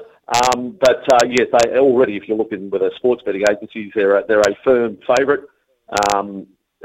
Look, I'm just happy it's all. Look, I'm glad that we got quick resolution, because this time last week, we're speculating on, it still mightn't go ahead. There's still a bit of territory to cover around the different states here. It is a bit of a mess, Smithy. I've got to be honest, here in Australia. Like it's all over the place as to what rules you have to follow. But it's onwards. Today's a significant day because New South Wales become the litmus test for the other states that have been badly affected by COVID. And we're coming out at 70% vaccinated rate, or just over 70%. Further restrictions ease come 80%, which will be next Monday. That's fully vaccinated of the eligible population. And they're working towards December 1 when 90% will be fully vaccinated of those over the age of 16, and then it'll just be game on. So we're sort of getting back to normal, and part of normal over summer is cricket. And this time it's Australia versus England. I want as good a show as we can put on, and hopefully we get it. So life in Sydney, just to get away from the sporting side of things, I read an article this morning where it's going to be pretty tough if you're you run a bar or you work in a shop or whatever. People are going to have to identify as fully vaccinated, and if not, you have the right of refusal. So that's going to produce some interesting scenarios, isn't it? Surely. Yeah, Smithy, I'll tell you what, and our listeners, our rugby fans would know, I had Bill Young on this morning, former Wallaby prop, on the program. He's been very successful. He now owns 7 pubs across Sydney, Bill, and he basically, I had him on the program today, the reopening, been in lockdown for over 100 days. He had a very good line at the end of the interview. He said, if you're unvaccinated, you've made a decision not to visit our premises. And in the short term, that is the case. Not until December 1 will an unvaccinated person come. But he did ask, and it's really an impassioned plea on behalf of all businesses that are reopening today. You've got to be sensible about this and behave. It is not the retailers or the pubs writing the rules, but these are the rules. You've got to be vaccinated. There will be a process, like to a pub. There will only be one entrance. You've got to come in and prove you're vaccinated, and it should be on your phone now. And they're the rules. And if you're caught out, if a business was to let someone in who is not fully vaccinated and they are caught on an on-the-spot check, the business will be fined $5,000 and the customer fined $1,000. So who wants that? No one wants that, Bossy. Absolutely nobody wants that, mate. Look, thanks very much for keeping updated on life in Sydney and around the sporting side of things over there, mate. Always great to catch up on a Monday. Thank you. Good on you, Smithy. Never a dull moment in rugby league in particular. Yes, folks, there will be plenty more news to come, I promise you. Yeah, there will be indeed. Thank you, Andrew Voss there, who has his finger fairly and squarely on the pulse of the game. There's no doubt about that. Right, what about you? What about your thoughts? What do we do with, how do we recognise Benji Marshall? I mean, it's all very knee-jerky. When people retire, we all get emotional and passionate about things, but then some things just sort of drift away. But I don't think Benji Marshall's career should be held in that kind of regard. We need to recognise it. So how do we, as New Zealanders, reflect on Benji Marshall's career? Also, of course, what did you make of Tyson Fury? Where does he rate? If you're a boxing aficionado, where does he rate for you? What league is he in? I mean, he's the greatest of his time, he says. But what about all time? Where does he rate for you? There's that. There's also the officiating in rugby at the moment. I think if the calls are still being missed. What are the officials looking at? My understanding is they get the TMOs, etc., get the same views that you do at home. That is my understanding of it. All the pictures are supplied by Sky Television when it comes to the rugby issue. So what do they see that we don't? I mean, it leaves me baffled from time to time. It's 11:18 here on SENZ, and of course, if you do get involved, you could be the text of the week and win a Tempur pillow worth $299. Us saying how good they are. He just won one on Friday, and then of course you've got the mattresses, the base, the pillows, etc. as part of the package of $10,000 you will win from this show before the end of the month.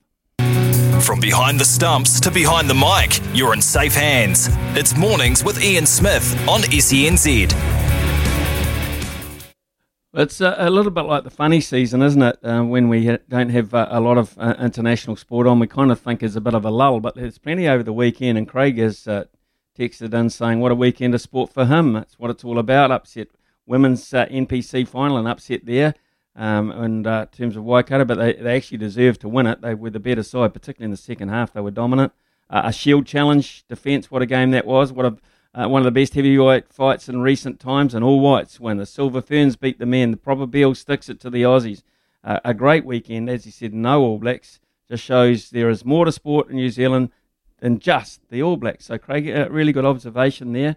A couple of things in there, John, that we haven't really touched on, but the Silver Ferns up against the depleted men's team too. Obviously, it's, the men's team were affected. It was okay to get the Silver Ferns out when they needed to get them out to play the English Roses, but just when they need the quality of opposition to be very strong so they can get the most out of the exercise, 4 or 5 of the men unable to get a release out of Auckland. So depleted somewhat, but I suppose still worthwhile in terms of finding combinations. Yeah, they got off to a great start, the men. They were dominating the Silver Ferns after the first quarter, or something like 15-8.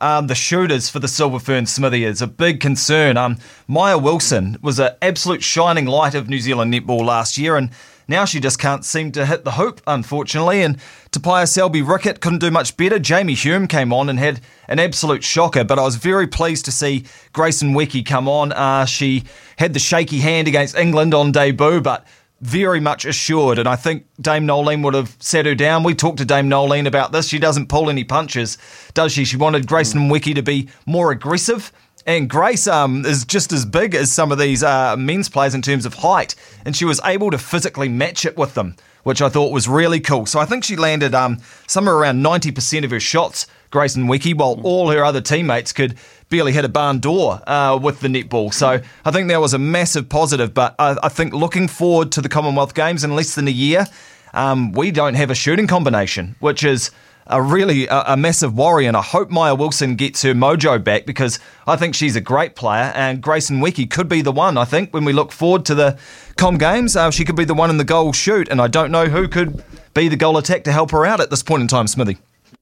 Yes, 39 from 44 for Grayson Wecke. Maya Wilson, as you say, 12 from 21. Tapia Selby-Rickett, 5 from 13, and Jamie Hume, 2 from 8.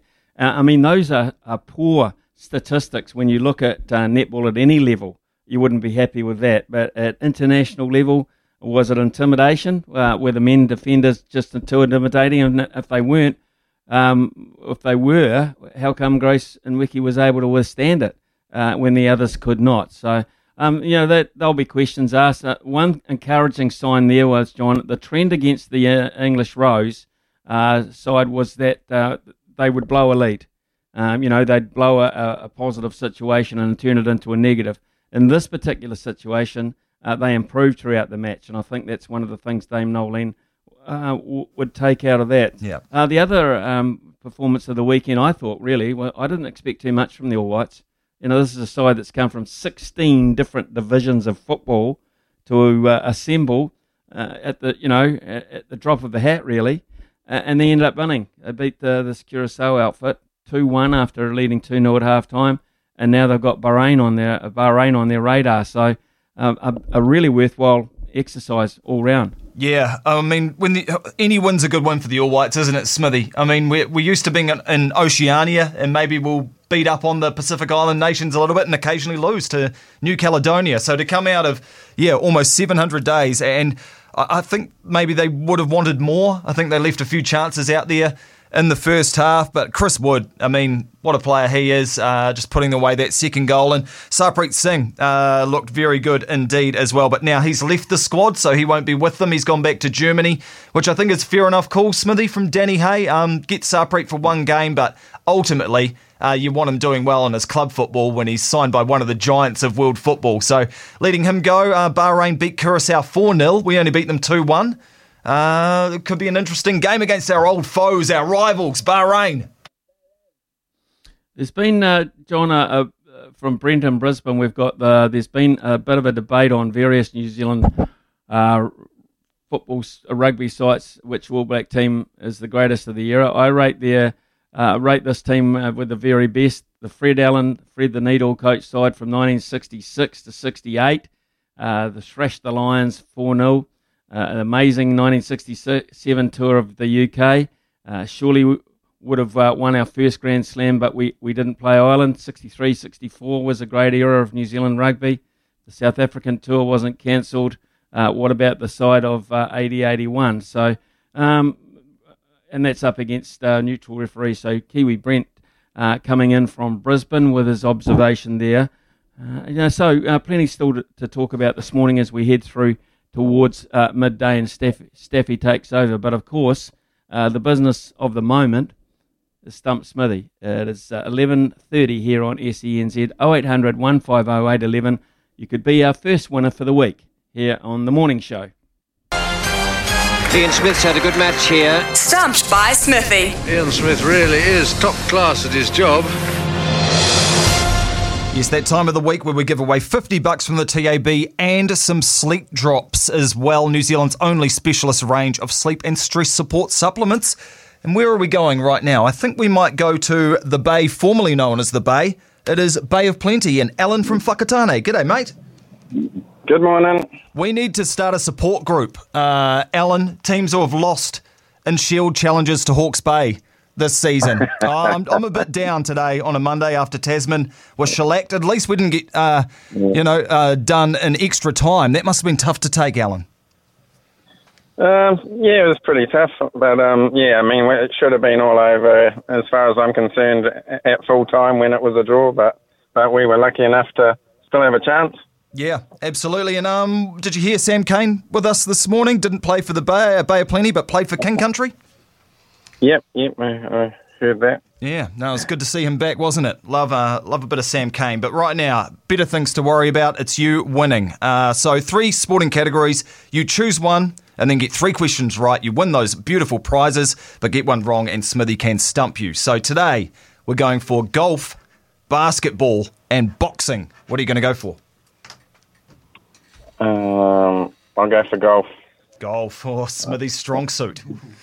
Interesting. Well, I heard Smithy on basketball and he was pretty bloody good at that.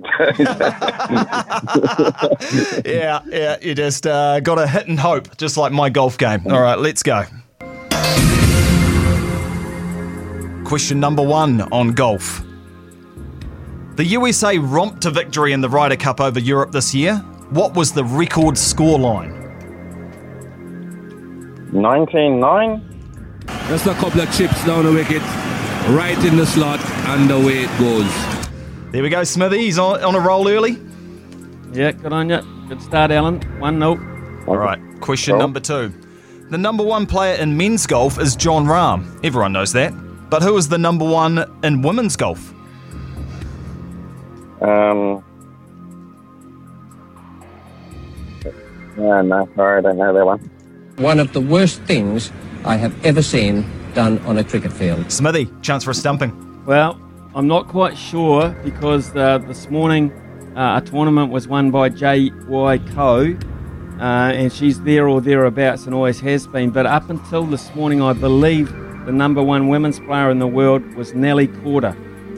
There he goes, all the way up into the stand. What a head into the first tier.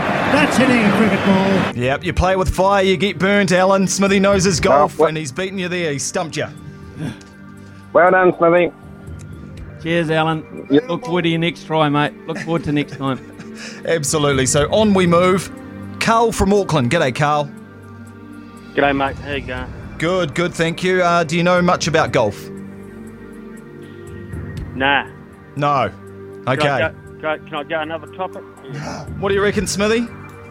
Yeah, no problem. All right. What do you want, mate? You'll just rustle up a question. What do you feel like, Carl? Boxing. You want to go boxing? Okay. Yeah. All right, Carl. We'll try a bit of boxing with you, eh? Okay, mate. All right. Let's see how you go. Heavyweight champion Alexander Usyk was born on January 17th. Which other boxer does he share a birthday with?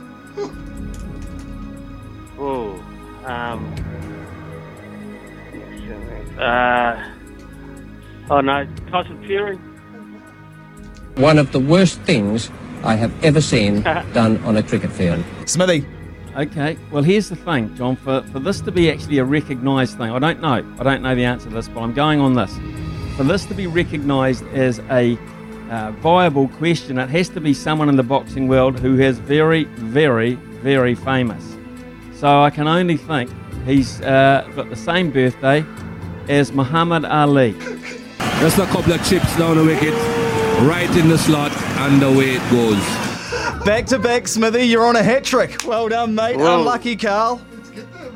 Yep, okay, mate, no worries. Hey, never give up, though. Keep on calling us throughout the week and keep on texting as well, because we will give you a pillow worth $2.99 if you're the best of the week and $10,000 bed package as well if you're the best of the month. So we go to caller number 3, which is our mate, Reed from Gore. G'day, Reed. How we going, team? Good, mate. Those Stags, I thought they were onto a winner yesterday at half-time. I know. Unlucky, eh? Yeah, very unlucky that Brett Cameron played so well. But we're going to stick with boxing here. Smithy's on a hat trick, so don't be his third victim, all right? He's on fire. He is. All right, let's see how you go. Question number 2 in boxing. Alexander Usyk, had 350 fights as an amateur, including winning the gold medal at the London Olympics in 2012. How many of those 350 fights did he lose? I'm going to go 2. He's got him. He's out court. Not correct. Smithy, a hat-trick opportunity for you of stumpings, but a very difficult one. Okay, so, yeah, there's a lot of fights there, but quite clearly he's got a very strong ratio of it. I'm going to say he has only ever lost one fight. One of the worst things I have ever seen done on a cricket field. Not that good. He's lost 15 fights as an amateur out of 350. Still not a bad percentage. So, Reed, you're still alive. One question to get the sleep drops and to get the $50 from the TAB. It's another Usyk question. Alexander Usyk is the first Ukrainian heavyweight world champion since who? Oh, I wouldn't have a clue. I don't know much about boxing. It's unlucky then to call in on this one. Yeah. No, I have to go. I've passed on this one. One of the worst things I have ever seen done on a cricket field. Panellist Brian's just whispering, put a name out there, but Smithy, you got a chance for it. Third stumping this morning. Well, here's the thing. I reckon that the Klitschko brothers might be out of this. So I'm going to go for Vitaly Klitschko. I know they're two brothers. I might have got the wrong one. Speed everywhere. body nowhere, and the rest of him on the way back to the pavilion. You did get the wrong one, Smithy. It is Vladimir Klitschko. You went Vitali, it was Vladimir. So just 2 stumpings for you today, Smithy. And that means, Reed, you have $50 from the TAB and Sleep Drops Daytime Revive. Try newzealandsleepdrops.co.nz for all ages, lifestyle stages and sleeping challenges. But always read the label. Take as directed, Sleep Drops Auckland. Good on you, Reed. I love it. Love that, guys. Thanks very much. Cheers. All the best, mate. Stay on the line. Cheers. 11:49 here at SCNZ. We'll talk to Staffy just prior to midday. And when we come back, more of your texts. 8833, still a chance to get 1 or 2 in. There have been more come in. And if you want a late phone call as well, 0800 150 811. Sport in New Zealand. Nothing gets past Smithy. This is Mornings with Ian Smith on SENZ. Text coming in from Steve. Morning, Smithy. Wouldn't quite put Fury up there with Ali, Fraser, Foreman or Holmes, but definitely think he would be in the argument with the other greats. What a great verbal spar it would have been with the Gypsy King and Ali. I mean, yeah, it would, Steve. You're absolutely dead right. But he's just added character to what was a very, I thought, quite a dull division in boxing. I mean, I've been not an avid fight fan, but I've always taken interest in the big clashes, you know, the ones. I go back as far as Liston, Sonny Liston and Cassius Clay as he was back then. So I do have a bit of a history watching it, and I've loved it. I love the occasion. I love everything about it. But this guy's just brought it back. And, you know, he's not, as we talked to with Mike Angove, he's not your traditional buffed fighter, you know, with sweat glistening off him and all that sort of thing. I mean, he is just an out-and-out, you know, gypsy. And if you watch those gypsy programs the traveller programs on TV, they have a lot of fighting in their history. You know, the bare-knuckle fighting and the tough stuff in people's backyards, etc., where it's just slug after slug after slug. And this guy's obviously, with his family, had a history in that. But what he's brought is a novelty value to boxing. And then he sings. He sings. You know, at the end of each fight, he sings to the crowd. I mean, he's just, John, I'm not sure if you've seen too much of him, but he is just an absolute entertainer. He's perfect, absolutely perfect. And I really, at the moment, I look at Joseph Parker, and I know he's a friend of the show, etc., but I just don't, it's man against boy. You know, for me, if you look at the build in particular, man against boy. Yeah, I agree, Smithy. I was watching that fight yesterday, and I watched the Joshua Usyk fight, and I even thought they looked like a class below what those two guys were delivering yesterday. And I know Tyson Fury has been controversial in the past. I mean, what boxer hasn't really? But he's come through that very, very strong in his faith, isn't he? Which is strange for a guy who's as animated as Tyson Fury. Normally you don't put those two things together. But he is entertaining, he's great for the sport, and he is an incredible boxer. And I just think, head and shoulders, I think he was right in his own assessment. He's number one, and Wilder's number two. Like those shots they were hitting each other with yesterday, I think they knock out Joseph Parker easy. I think they knock out even Usyk and Joshua. Like those two are incredible, and what they're going to do from beyond these 3 fights that we've had is going to be a bit of a come down, I think, Smithy. But I'm looking forward to Usyk's a different challenge. Like we heard from Mike, he's slick, he's a southpaw, he's totally different to Deontay Wilder, isn't he? So the interest in the heavyweight division from the Klitschkos to now has come a long, long way, and it is well and truly alive, which is cool because for me, it's the only real boxing I take note of is the heavyweight division. Yeah, well, you know, I was always big on Pacquiao, Hatton. I thought Pacquiao and Hatton, Ricky Hatton, they were big fights.